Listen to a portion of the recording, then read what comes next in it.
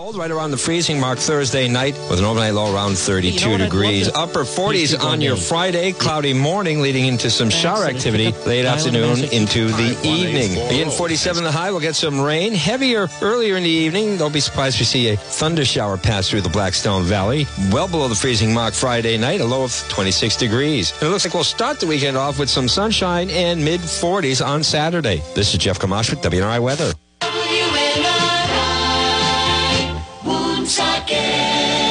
The views expressed on the following program of those of its hosts and participants in no way reflect those of the staff or management of WNRI. The time for empty talk is over. Now arrives the hour of action. It's time for the John DePietro Show here on News Talk, WNRI, 1380 AM and 99.9 and 95.1 FM. He's a special kind of sentinel.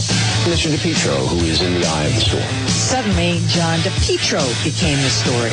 Radio talk show host John DePietro. All right, here we go, folks. Good afternoon, one and all. It's Juan. It's John DePietro. This portion of our program is brought to you by Kay's. Remember, whether it's lunch, dinner, or drinks in the lounge, stop by Kay's.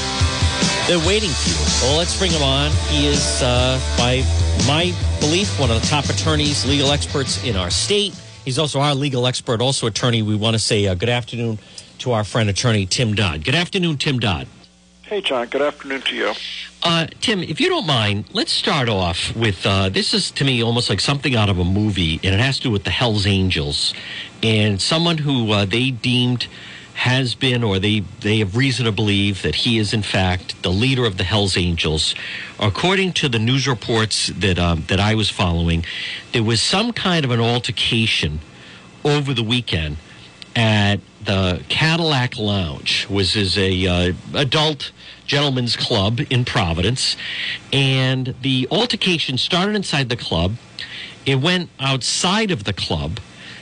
There was someone that was apparently punched and bleeding, and what is interesting about this, I think, is the fact that apparently the person who was hit and punched told police that he didn't want to press charges in any way, but despite that, they're still holding the reportedly head of the Hells Angels, still holding him without bail at the ACI. Yes, there's a lot of moving parts in this story. The gentleman who's being held without bail currently, Joseph Lancia, is the purported president of the Rhode Island branch of the Hells Angels. Now, several months back, allegedly, Mr. Lancia fired a weapon at a gentleman driving by the club headquarters here in Providence.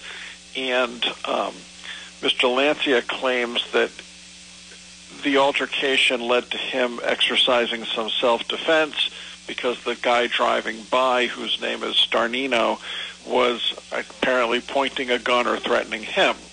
So who knows?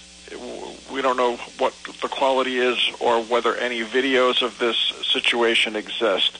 But in any event, Lancia gets charged with a felony regarding the gun incident. I think it was back in June approximately. So now he's out on bail. So for the first incident which happened last year, he gets bailed. So he's walking around. But when you're released on bail, you promise to keep the peace and be of good behavior. And if you break the conditions of your bail, essentially by getting arrested for a new charge, you can be held. So when he got arrested for this altercation at the Cadillac Lounge, he's held as a bail violator pending a bail violation hearing. A violation hearing occurs in which, if bail is not set, a judge can hold you without bail for up to 90 days. And after 90 days, bail either has to be reviewed and set, or you've got to go to trial on the underlying charge. So right now, Mr. Lancia is being held for up to 90 days. Now, he could get out sooner, bail could be reviewed, or he could be ready with his counsel to go to trial. But that's a very fast track. what I've looked at in the paper suggests that he could have wrapped up the whole thing by admitting to be a violator, doing 75 days at the ACI, and the case would be done. He chose not to admit to the violation of bail. So he's in the can somewhat indefinitely, certainly for up to 90 days, unless something happens in the interim. Now, his counsel says that as far as that he was entrapped, okay, and that's going to be part of the case, that this guy Starnino is cooperating with the cops, and that he behaved in a manner to entrap Mr. Lancia. I'm not sure if there's an entrapment element to this case, but the tricky bit for Mr. Lancia is if you claim entrapment, essentially you're acknowledging that the crime occurred, just that you were induced to commit a crime you would not have otherwise committed based upon the conduct of cops or, undercover informants, things of this nature. So, if it's self-defense, it's not entrapment. If you claim entrapment, you're acknowledging that you committed the crime. It's just a question of whether you were set up, so to speak. The decision to take this forward and not just wrap it, only time will tell if it was a smart election on Mr. Lancia's part. It seems like he's got some problems. From what I'm led to believe, the altercation at the Cadillac Lounge is likely on video because clubs of that nature are pretty well wired with video cameras. So very much so. That's right. I'll bet you for sure this incident, if it occurred, is on video. The question would be the incident with the gun, which would be a felony. The question is there a video of that event? And certainly if there are videos, good defense counsel will be challenging the admissibility of the videos. Do they get into evidence? Were they procured correctly? Have they been handled correctly? Have they been preserved correctly? There's a lot of ways you can try to knock out that type of evidence, because if it comes in, it's incredibly damning for the defendant. If there you are doing the alleged crime on camera, that's not the best thing to have. If Lancia knows that they've got these videos and he persisted to say, no, I'm not going to take the deal, I'm not going to wrap it, I'm not going to do my 75 days and admit to being a bail violator, he's taking a big chance. Whether or not this guy Starnino is in fact a cooperating witness could be an important element, and perhaps that's why Lancia wants to force the issue, to force Starnino to get up on the stand. He can be asked on cross-examination, are you cooperating? What cases have you cooperated with? Have you been promised any rewards or inducements for your cooperation? And if Starnino is involved with the cops, he would have to tell the truth and explain what it is he's doing. Lancia's defense counsel has certainly brought out that Starnino has been involved in a number of recent criminal incidences, and the disposition on his criminal cases, Mr. Starnino's cases, are very mild. Cases get dismissed, cases get reduced down. He's gotten very soft treatment by the system, so soft that you would have to suspect or at least be curious as to whether or not he's getting favorable treatment in exchange for some sort of cooperation. So by not taking the deal, Lancia can force that issue. And, Mr. Starnino allegedly wanted to be a Hells Angels member. Allegedly, he was not accepted into the club. But if it's revealed that you're a guy who's cooperating with the cops, you're not going to be the favorite of many people, I would presume, in that organization if you're out there helping the cops go after Hells Angels members. Tim, it's interesting. It's a whole different underworld. I heard from one source that I have that was either arriving at the club or had been at the club or some involvement with the club. I'm not going to disclose exactly that, but he was saying that this individual, this Lancia, he is someone that is known to police. Is that fair to say at this point? The fact that it would seem that even though if this were a normal situation where there's some kind of an altercation, someone was, it sounds like a broken nose or some blood coming from the nose and some kind of a fight or something happened. And then the person says, I don't want to press charges or anything, that a lot of times this might go away. But this person was commenting, it was interesting that David LePayton and the Providence Police, they were like, oh, no. We have witnesses. There could be video of this. This guy definitely hit it, and we're going to keep him. We would like him held without bail. Well, I have no personal knowledge, but I would presume the cops or the Providence Police and the state police are well aware of Mr. Lancia. I mean, he's not the president of the Rotary Club. No. He's the president of the Hells Angels. Yeah. And, typically law enforcement keeps a close eye on groups of that nature. They operate in a world that is foreign to most Rhode Islanders. It's a subculture that's not very widely reported on. They've got their own world, their own rules they live by, but certainly they're involved in activities that always catch the eye of law enforcement. So they know who he is. Folks, good afternoon. It's John DePietro speaking with attorney Tim Dodd. Well, Tim, all eyes continue to be third floor of the State House. Last week, there were a number of people. I was getting messages starting on Monday, and then it built on Tuesday. The grand jury didn't find anything. It's all quiet. They wrapped it up regarding this is a grand jury that's been convened by all accounts to it has to do with the Rhode Island Convention Center. Now, I have spoken with at least one person. I think even two, but I'd have to think about it, that have testified in front of the grand jury. And more importantly, we've learned that it is not stopping. Initially, the news was that the grand jury wrapped up with Frank Montanaro, who heads the JCLS, top right-hand man to Speaker Mattiello, Leo Skenyon, Mattiello's the Speaker's chief of staff, and then Jim Demers. There was reported the former security person that was really in the thick of this, kind of the crux of the whole thing. And then I know that there were various people at the State House trying to say, see, it's over, nothing happened. Well, now we've learned you have Patrick Butler, who's on the Convention Center board.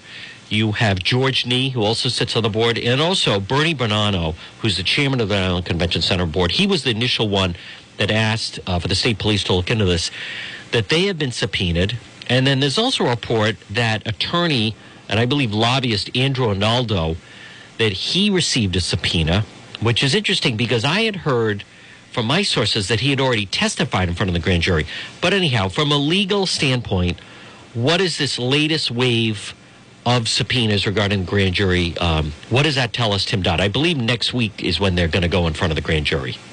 Well, the prosecutors are still drilling down, and they're doing their due diligence, and the investigation has been extended so that more witnesses can come in. Apparently, the latest is allegedly that Leo Skenyon had a meeting at a restaurant with Patrick Butler, who's on the Convention Center board, and allegedly Skenyon is a messenger on behalf of the Speaker, saying that, if Demers loses his job or is interfered with, then essentially there's going to be hell to pay. We're going to do an audit, and we know there's shenanigans going on at the Convention Center, and, we're going to dig in and make a lot of people there uncomfortable. Apparently, the message was delivered, and the Convention Center board pushed back.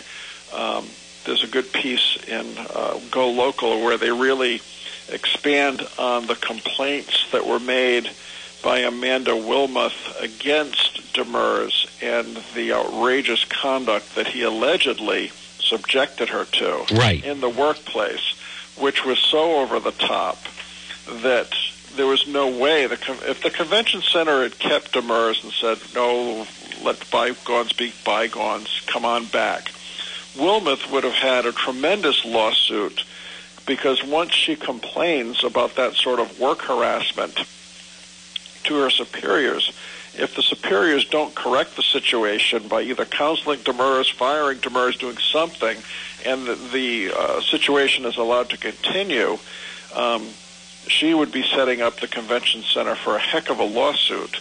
So the Convention Center, even if they wanted to accommodate the Speaker's office interests, if that's legitimate, there's no way they could have kept this guy.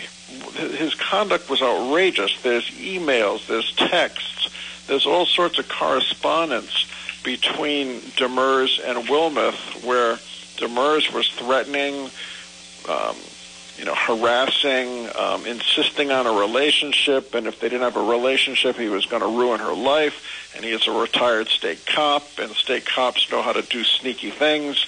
I mean, it was just unbelievable the extent to which this guy was putting stuff like this in writing.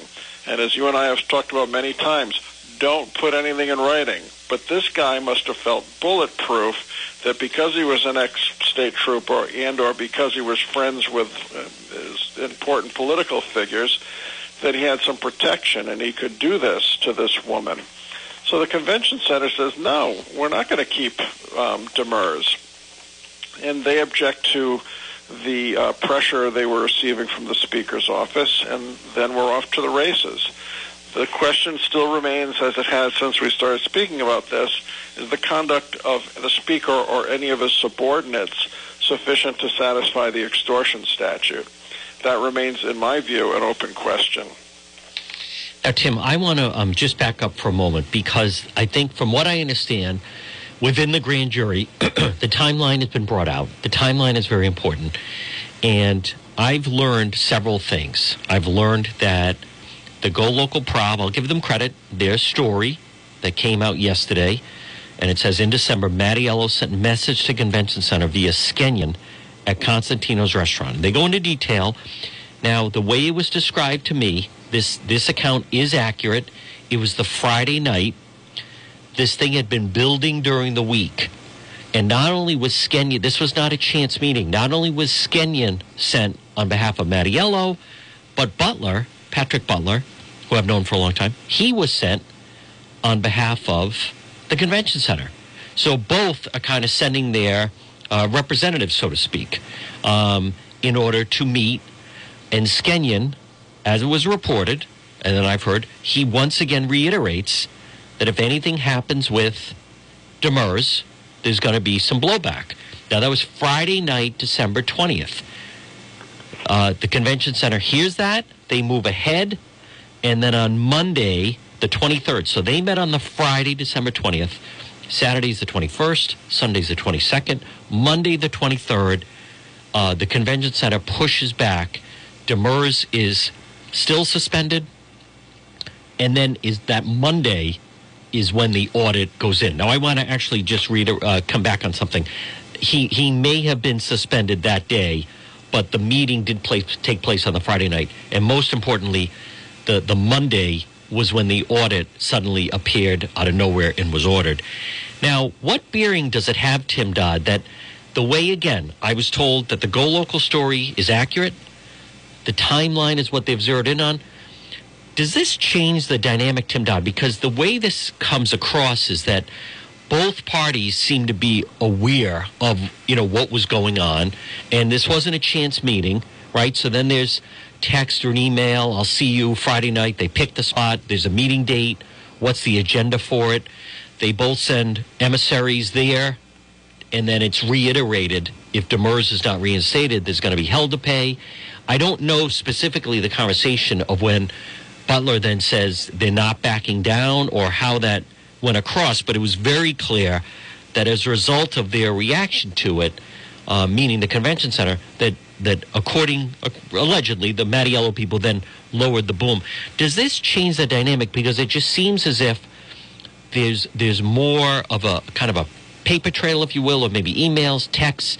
There's more people involved, and both sides seem to be aware that this thing was building towards this conclusion.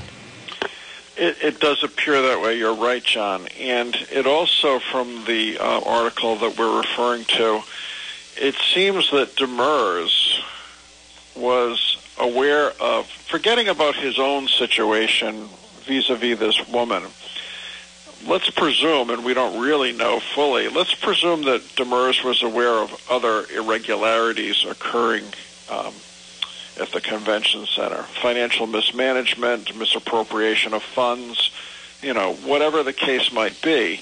And let's assume, for the sake of this discussion, that Demers is going back to Nick or other people in that orbit saying, you can't believe what's going on at the convention center. There's this, and there's this, and there's this, and there's all these things going on that are improper or illegal or unauthorized.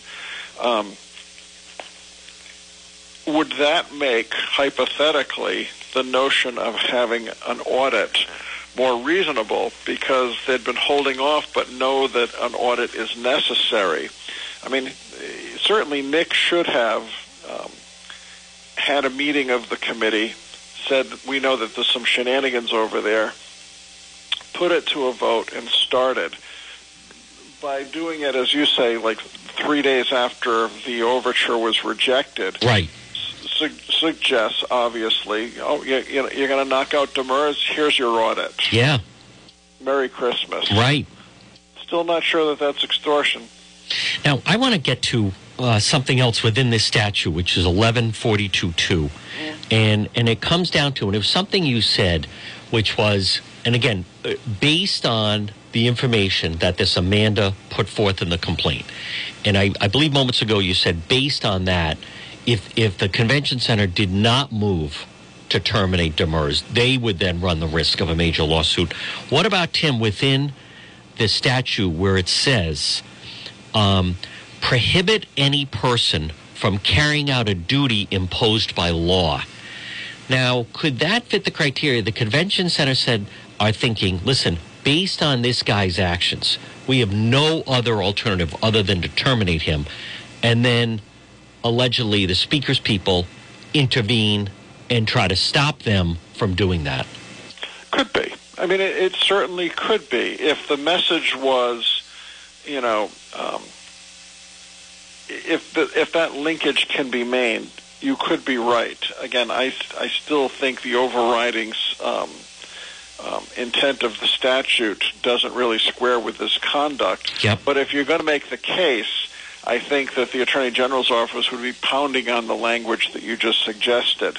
I'm not sure it's enough. Again, I just have certainly we've seen in other cases that, the grand jury can indict anyone if the AG leads the grand jury to that conclusion. Right. And they may well do so in this case. I just don't think that this conduct and this whole intrigue quite squares with the statute as written. Yeah. And again, the other part of that is intent to compel any person to do any act against his or her will or prohibit any person from carrying out a duty imposed by law.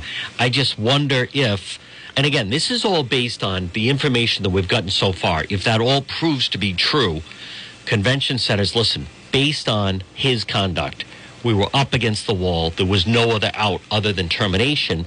And then therefore, you are, now, I'll give, if I want to give benefit of the doubt, we could say, perhaps, the speaker was unaware of that conduct, that person was engaged in, and instead was told there was some kind of regular error, something irregular going on. But nonetheless, they're moving what they feel is like we have a human resource nightmare. We have to move to terminate this person, and then the speaker's office, speaker himself, is standing in the way of them carrying out that duty.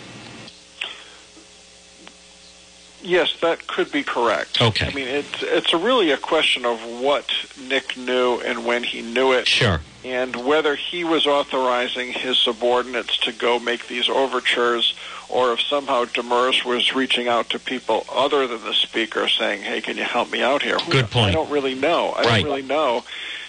But my contention from the start of this is if the speaker gets indicted, it's political disaster for him. Sure. But Right. let's put the politics of it aside. Legally, though, maybe not so much. Yeah. As a criminal case, it would be very defendable. But Right. by that time, the damage is done to his career. Yes. Now, Tim, I have another question on this. And again, folks, good afternoon. We're speaking with our legal expert, Attorney Tim Dodd. What about Tim? Now, not to be too dramatic here, but the whole element of the RICO statute was designed to combat basically organized crime drug lords, where, the mob boss in New York would bring in one of his underlings and tell him, go take care of the problem in the Bronx. And then the soldier for the Gambino crime family goes out and carries out some kind of act of violence. And it was basically established, my understanding, because at the time, before you had the RICO statute, the Godfather, the mob boss, whoever could, or the drug lord could say, hey, I wasn't the one that pulled the trigger on him. I didn't see that guy. I didn't leave my home and everything. But they basically established a criminal enterprise of chain of command. Does this somehow change a dynamic where Matty, to his defense, Speaker Mattiello, he was not the one conversing with Butler. He was not the one sitting there, allegedly, on Federal Hill that Friday night, December 20th. I don't know any, but does it change the dynamic, Tim, that he sent his person, chief of staff, to basically deliver the message? Well, yes, and that conduct of Skenyon, if true, could be imputed back to Nick if Nick, authorized it. And that would then be the next question. Did Leo, if this is all true, receive his marching orders from Nick? Does Nick have plausible deniability? Can he claim that his underlings were acting to protect his buddy Demers without Nick's knowledge? Sure. But that's where you get into the real nitty-gritty of what's being said at the grand jury, and are all the people who are in the Mattiello tent, are their stories consistent? Are there discrepancies? You can almost be certain there'll be discrepancies. I mean, it's impossible that people can have their story locked up so precisely. And that's, I'm sure, part of where the AG is drilling down. We also don't know if any of these folks who have been named in the paper, are any of them cooperating? Have any of them been offered immunity deals? You're not going to know that for a while. Right. Let's move on to, Tim, a lot of talk coming out of the Supreme Court between whether or not, Schumer reprimanded, but also the Supreme Court case on presidential power, if you could kind of touch on that. The Supreme Court has a lot going on this term. It's really going to be a dynamic year for the Supreme Court. One of the first cases they're taking up is as to the notion of presidential power. Now, this, to give it some context, the president, as the head of the executive branch, runs, is the titular head for the State Department, the FBI, the CIA, all of the department heads. And as we've seen, at one point, he fires James Comey. And all of the opponents of that action say, well, you should have, articulated that you had good cause for firing him. It had to be a good faith firing. You only fired him because you were afraid that he was going to cover more dirt on your association with the Russians. The president said, hey, I'm the boss. I can fire this guy. I want my own guy. I don't want a holdover from the Obama administration. And largely, that's his view on the case that's currently before the Supreme Court.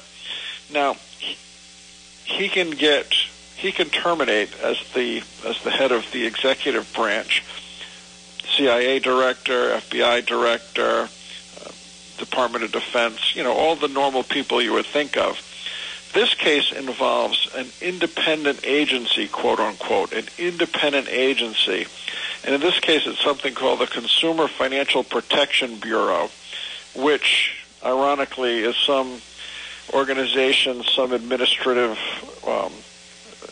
animal that was created largely by Elizabeth Warren. Now, because it's a quote-unquote independent agency, the question is, does the president have the same unilateral power to fire the head of an independent agency as opposed to, let's say, a department head? Folks who want to rein in President Trump's power say that, no, you just can't go firing people if they're doing their job in a faithful manner. You've got to articulate that you're terminating them for good cause shown. The president's saying, I don't have to show good cause. I want my people in there. So a president could be left in a situation, and President Trump largely was, that he had department heads in different agencies and organizations who were not his pick, who were actually loyal to the previous administration. And he's saying, I don't have to justify myself. I want my people. I want this person out. So the real question is, with independent agencies, does he have to do more than just exercise power, or does he have to articulate a basis for the firing, such as poor job performance, neglect, things of this nature? The suspicion is that the Supreme Court, as it's currently composed, is more likely to give the president broad power to terminate these independent agency heads for any reason. So the media portrays it as a power grab by the administration. And I guess it is a power grab, because if successful, the president will have a lot more latitude to get rid of people in independent agencies for any reason he wants. The opponents and those that will probably be in the minority on the Supreme Court as currently composed are going to try to rein in presidential authority and require a basis for it so that it can't be, let's say, political retribution versus poor job performance. I guess the early betting line is that the president might get his wish and that he might get this expansion of his power to be recognized by the court. Now, Tim, there's also, Tim, what do you make of Senator Schumer with things he was saying? It certainly seemed out of bounds, and that I'm glad that Justice Roberts spoke out about this whole business of, they're going to pay for this and everything else. That's certainly threatening language. It was completely wrong. It was despicable language. It was beneath the dignity of any senator, let alone the Senate minority leader. Being a lawyer, we are taught, and it becomes habit, and it becomes something you really feel, to respect the court. That's why you call them Your Honor, Judge, Justice. You don't call them Kavanaugh. You don't call them... I can't think of the other guy right now, but the way he... Gorsuch. Listen, yeah. Gorsuch. Yeah. Listen, Kavanaugh. I mean, that is just so disrespectful. That, you just don't do it. And it's like when they call him Trump. Like, he wouldn't hey, Schumer, what are you doing? I can't stand that. It is so disrespectful. That is a pet peeve with me. I can't stand that. People won't use the title.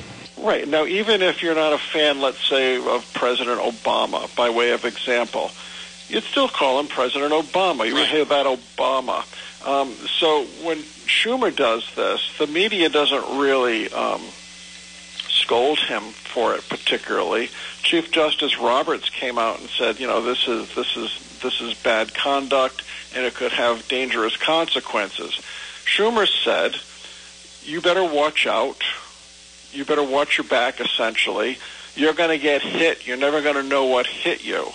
Now, there's enough zealots on both sides of the aisle, conservative zealots and liberal/progressive zealots, who might take that message from Schumer and decide to do something more violent with that message and to try to do something in furtherance of that message. And it's completely inappropriate. Now, Schumer was giving that message to Gorsuch and to Kavanaugh regarding the case that's coming up, which could affect abortion rights. I don't know if you want to talk about that, but that's the backdrop, and I think the abortion rights proponents are very scared that the case going up before the Supreme Court right now could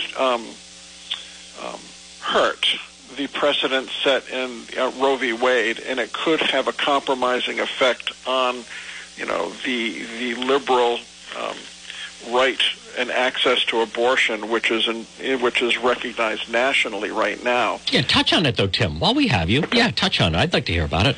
So the other very important case, which is coming down the pike with the Supreme Court, this companion cases, they're out of Louisiana. June Medical Center or Services, versus Russo, and June Medical Services versus Gee. They both talk about the same elements. Now, the elements of the case are that local state legislatures attempt to create, let's assume you take a state which doesn't have a bias in favor of abortion. Let's call it an anti-abortion state for the sake of discussion.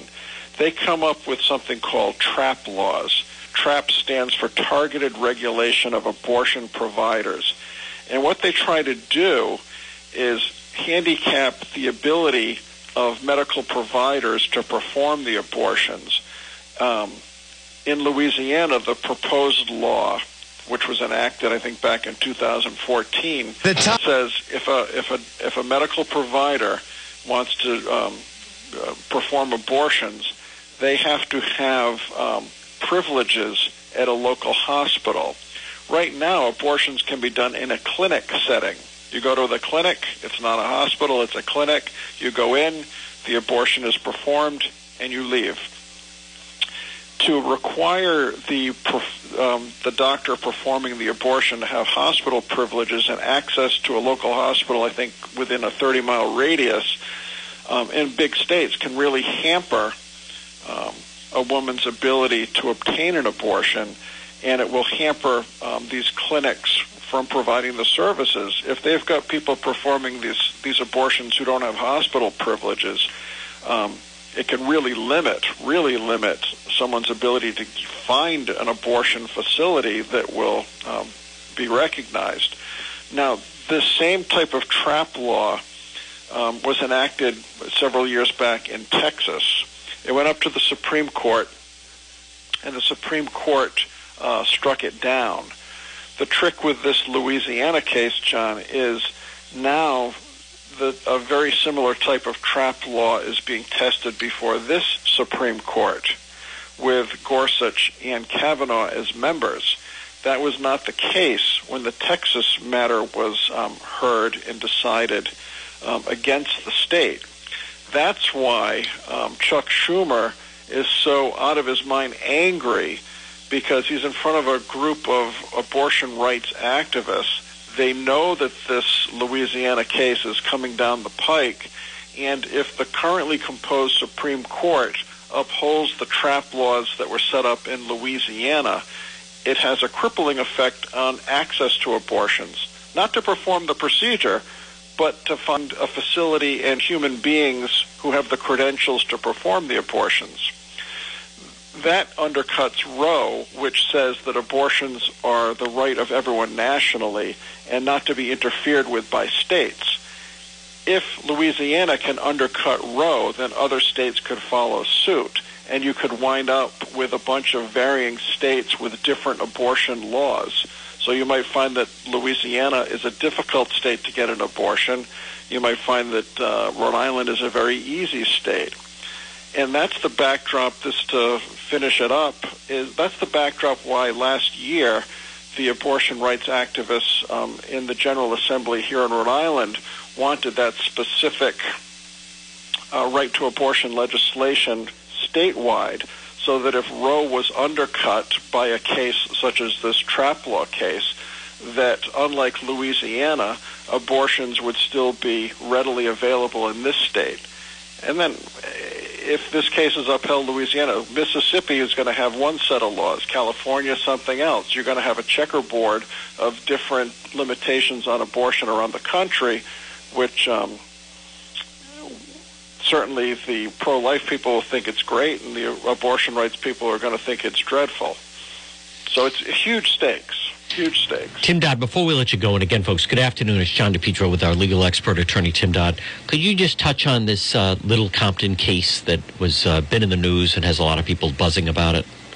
This is a very interesting case, and it's so much huger than the normal case. The normal adverse possession case is you and I are neighbors, and I kind of know where the property line is, but I put my fence 10 feet over onto your property line, and just because I want to. And if you don't say anything about it, after 10 years, I own that 10-foot strip of your property.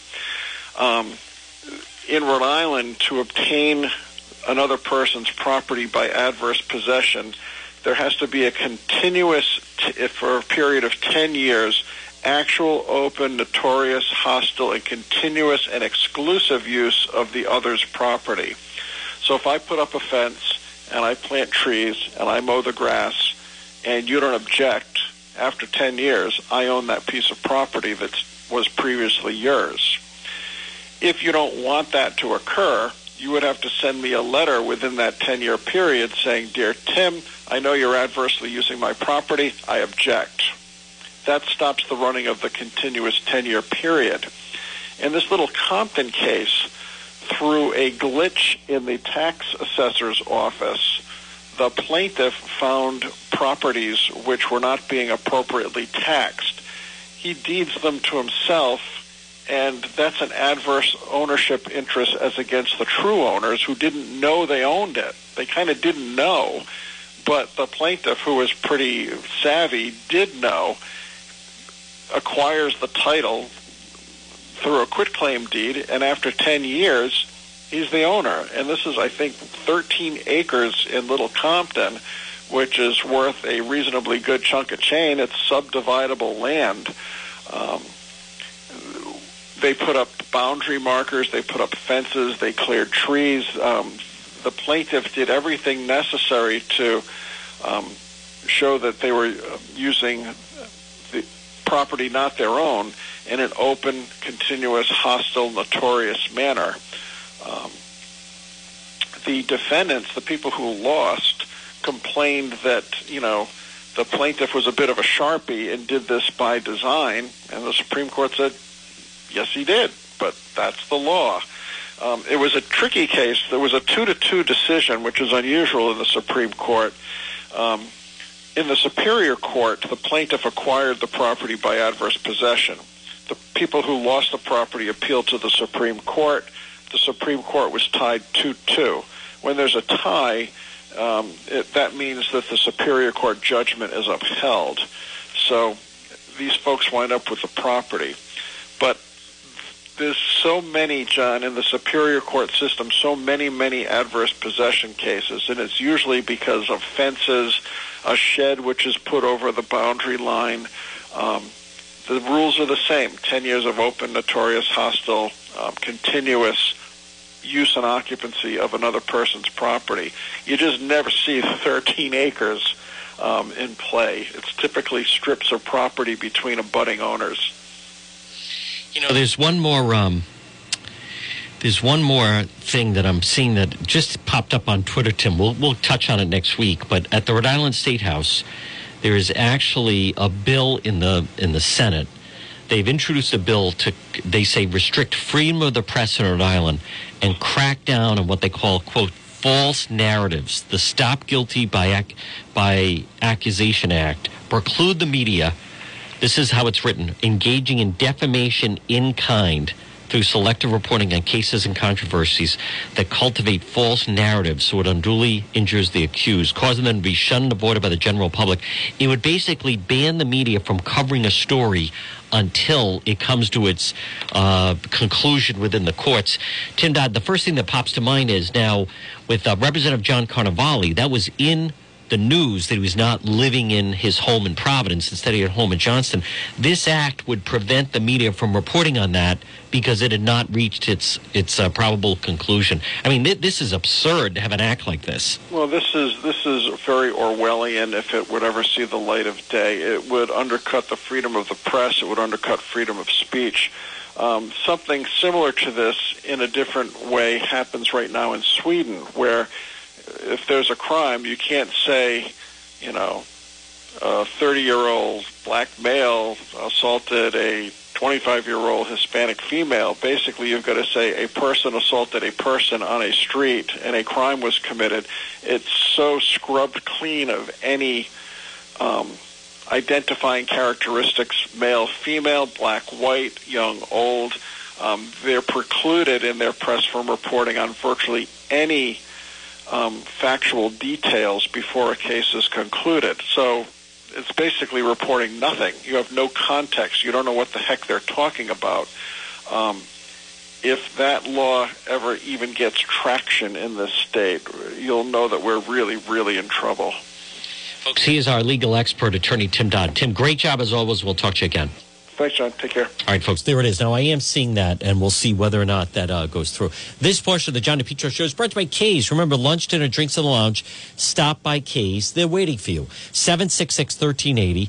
766-1380. Stop Guilt by Accusation Act. So that would, at the Rhode Island State House, they basically want to stop you in the media from talking about any story until, in fact, that person has been, let me see, punish the media for selectively reporting facts is the way they're calling it, which is ludicrous. And that's normally the is those that they jammed up on something, they just blame the media is what it comes down to. Now, I'm also just seeing some coronavirus in New York, 9 new confirmed cases, including one on Long Island. That's new today. Elizabeth Warren has, there it is. Beth Crowley, co-sponsor to punish lawmakers, they say, for fake news. Let me just read this. 4 state Senate Democrats have introduced but already abandoned legislation, restrict Rhode Island news outlets, freedom to report on stories. Sandra Cano, big progressive from Pawtucket, filed legislation. Negative media coverage. Greg only introduced the request of Rep. Grace Diaz. Now they're saying they're going to withdraw the bill. The bill misspells the phrase press corps as press corps, C-O-R-E. Second sponsor of the bill, Senator Elizabeth Crowley. She wasn't the lead sponsor. Protect people who had been accused, not found guilty. Wanted to talk to Cano about commenting further. And then Harold Metz of Providence. So they want to punish the media. But what that really is, withdraw. They want to have a bill to go after the media to prevent members of the media from basically, that is ridiculous. Wow. All right, 766-1380. You can email me, john@depetro.com. So, folks, good afternoon. Very eventful day, as I mentioned, with Massachusetts Senator Elizabeth Warren has withdrawn from the race for president. She has not endorsed anyone. That's very significant. So now they're down to 2. I don't count Tulsi Gabbard as someone within the mix of that.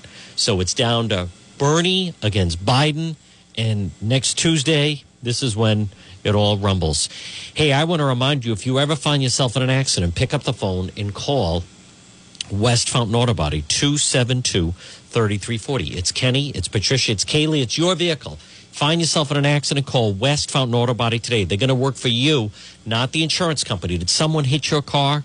Call West Fountain, 272-3340, 272-3340, West Fountain Auto Body. A lot more ahead on the John DePietro Show. Attention business owners. In today's world, customers judge you by your website. And for most people, their first introduction to your business or company is your website. Karen Etchels at Innovast is here to help. Give her a call at 401-321-2799. Hey, now it's 2020. You got to freshen up that old website design that Al Gore invented. If you've been thinking about updating your website, or if you have questions about how to get the most out of social media for your business, you could receive a free consultation from a local digital marketing professional, and she's been doing this work for 25 years. Contact Karen Etchels at Innovast Digital Marketing. She will help you better position your brand on the web to engage visitors and get results. She's local and responsive. Give Karen a call for a free consultation at 401-321-2799. That's 401-321-2799. Or find Karen on the web at www.innovast.com.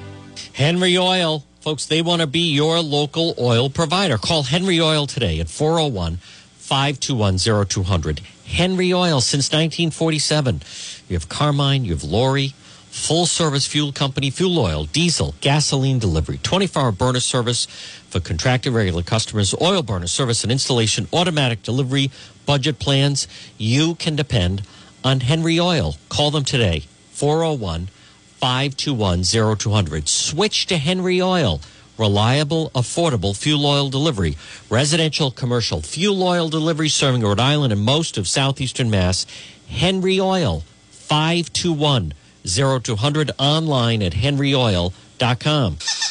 You are listening to The John DePietro Show on 99.9 FM and 1380 AM. News Talk, WNRI. All right, and we're back on this Thursday. This portion of The John DePietro Show is brought to you by Quartz Plumbing of Cumberland. Do you have a plumbing emergency? You do? You need a good plumber? I have a great plumber. Victor Quartz, C-O-R-T-S, Quartz Plumbing of Cumberland. Call them today, 401-714-8478. 714-8478. Quartz, C-O-R-T-S, Quartz Plumbing of Cumberland. Do you have a problem with your drain or your pipes, repair and maintenance, hot water tank, bathroom remodel, fully licensed and insured? You can depend on Victor Quartz and Quartz Plumbing of Cumberland. Family-run business over 20 years. It's Quartz Plumbing of Cumberland. 714-8478. Well, folks, good afternoon. Good afternoon to everybody again on Facebook Live. Let me pull it up. You can always then go back. If you ever missed the show, you can go back and watch that. And then, folks, if you ever miss any portion of the program, this, Christine, you can certainly go to DePietro.com, DEPETRO.com, and then everything is right there. So, obviously, very eventful day. The presidential race on the Democrat side is now down to Senator Bernie Sanders against former Vice President Joe Biden. And I'm looking at headlines. Biden can finish Bernie in Michigan. Elizabeth Warren has dropped out. The Trail of Tears. Republicans see Joe wins as setback is another headline. Is Idaho turning a little blue? Primary may provide clues.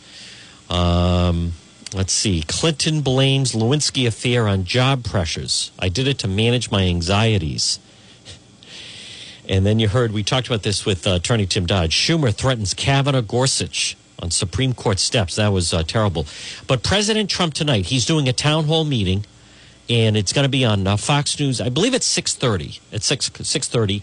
Now, earlier, Governor Raimondo, in case you missed it, the governor did have a press briefing at from about 12 to about 1:15 earlier today. Governor Raimondo, Rhode Island leaders urge schools group postpone or cancel trips abroad. So that is definitely and obviously a developing story. Rhode Island governor and the health director, Dr. Nicole Alexander Scott, held a news conference to update the state. Governor Raimondo, by the way, did in fact praise Vice President Mike Pence and said he's been terrific and he's been very, very responsive. The governor also asked, now see this part, all state employees who traveled to affected areas the past week stay home for 2 weeks. What does that mean? So now the state workers just say, oh, yeah, I went, traveled abroad. I was in Italy. So now I'm going to just stay at home for the next 2. Now that says stay at home for the next 2 weeks. It doesn't mean that actually be there. I don't know about that. I think they should have to prove through passport that they were somewhere away. Now, also, later on, I will have an update on DePietro.com, the latest on St. Ray's. And the information I had, I revealed this earlier, is that from what I understand, I've been led to believe and told by people that know the person infected, the tour guide on the trip became sick. I believe the tour guide in Italy then did, in fact, test positive. And it was the person from St. Ray's that then picked up the microphone. Oh, he's sick? All right, then I'll talk to everybody. And that's how they believe that he, in fact, got infected. He's John DePietro. He's really in the know with his talk show on your radio. He's John DePietro. Tune in your radio. Go get him, Johnny D. Listen, enjoy this Thursday. It's John DePietro. Don't forget the Trump town hall meeting today. Go to DePietro.com. Visit the website, DePietro.com. We're back tomorrow at 11. Donna Perry will be in studio. And stay tuned. The John Dion program is next right here on AM 1380, 99.9 FM, right after the 2 o'clock news. We are an official Rhode Island inspection station as well. WNRI Woonsocket, W236CW, W260DC. WNRI. USA Radio News with Tim Berg. Massachusetts Senator Elizabeth Warren is dropping out of the Democratic primary. Speaking outside her home in Massachusetts, she says, I will not be running for president in 2020, but I guarantee I will stay in the fight for the hardworking folks across this country who've gotten the short end of the stick over and over. That's been the fight of my life, and it will continue to be so. Secretary of State Mike Pompeo says the United States has offered humanitarian assistance and medical supplies to those countries in need due to the growing coronavirus threat. We're working with Italy and South Korea, two countries that have been hit especially hard, to create effective exit screenings for passengers coming to the United States. We've also extended offers to help the Islamic Republic of Iran, and we hope that the government of Iran will heed our offers of humanitarian assistance and medical supplies. USA Radio News. It's time to call Woonsocket Tax Services at 765-1840. Conveniently located at 172 Front Street with parking available for our clients. Get precise personal and business tax preparations. Our staff are registered tax preparations preparers. Call 765-1840 for Woonsocket Tax Services. The electronic filing too. Call 765-1840. Online at woontax.com. Senior services, our pleasure. Woonsocket Tax Services is up to date on all tax credits. Get maximum refunds. File early. Call 765-1840 and schedule an appointment. The IRS does not endorse any particular tax return preparers. For more information on income tax preparers, go to irs.gov.